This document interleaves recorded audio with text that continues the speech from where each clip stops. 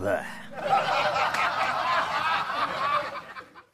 Are you a JFK assassination? Not at all. Just in relation to. I thought we were going to have something else to click on because I'm huge into the JFK assassination. I will tell you this. I don't want to tangent on this, but I will say one thing.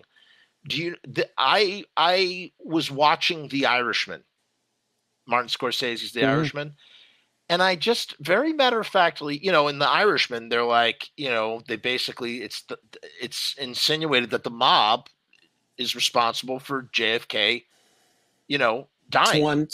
That's one theory. But I think it's, you're familiar with the term Occam's razor, right? Occam's razor, yeah. Occam's razor. Thank you. Sorry, I've been mispronouncing it all these years. Occam's razor. I guess right? It could be that there's probably no right or wrong, but okay. Oh, Occam's razor, tomato.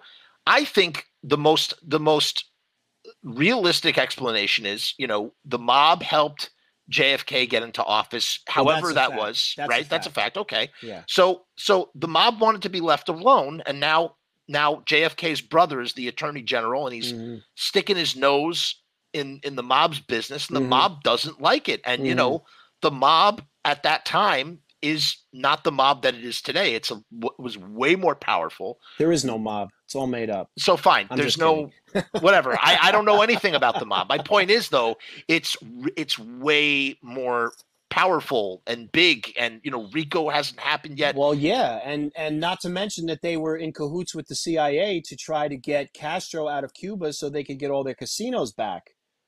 There was so much going on. When you start researching this type of stuff, it's a rabbit hole that once you go down, I'm sure it's very hard to get out.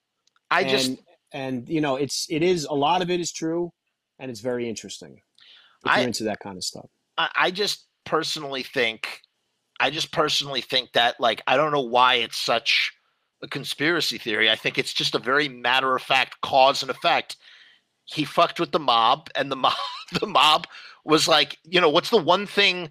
You want to like solve any problem in the world? Keep the mob from being able to make its money. You know what I'm saying? They'll figure out a way to get anything done if it's getting in the way of their profits. And let's put it this way: once you know the facts of certain things, he had a lot of enemies, and it could have been any of them. It could have been the big. Oh no. I don't know what just happened to John. He just dropped out. Robbie, same thing. Bobby Kennedy assassination, the Booby Kennedy assassination, same thing, dude. He was the AG. Here we go. He's coming back now. That was so weird. You just dropped out. Thought maybe the mob cut me off. The mob, they knew what was going on. Maybe I'm next. They knew what was going on. I can't keep up with these comments. We got so many people in the chat. This is very. Man, really cooking here, guys. When you start to read and watch and listen and learn about the military-industrial complex, Kennedy wanted to pull all the troops out of Vietnam. He didn't want to go to war in Southeast Asia. But as anybody will tell you, once you start reading about this stuff, what's the biggest moneymaker in the world is the war. No war, no money. Not just quoting JFK, but it's very true. And he pissed a lot of people off. He was the first Catholic president. He was the only president at the time that wasn't born that in the 19th century.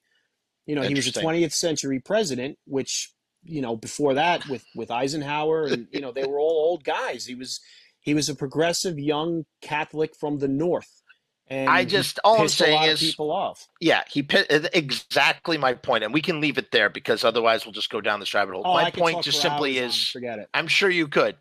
My point simply is that I don't see what the big deal is. I think I was, a lot of people weren't fans of The Irishman, but I think something that they really nailed on the head is just like, he's fucking with their money. Of course he's going to get whacked. He got whacked. I mean, it's just like, you don't mess with the mob, dude. It's just, even a president, that's just what it is.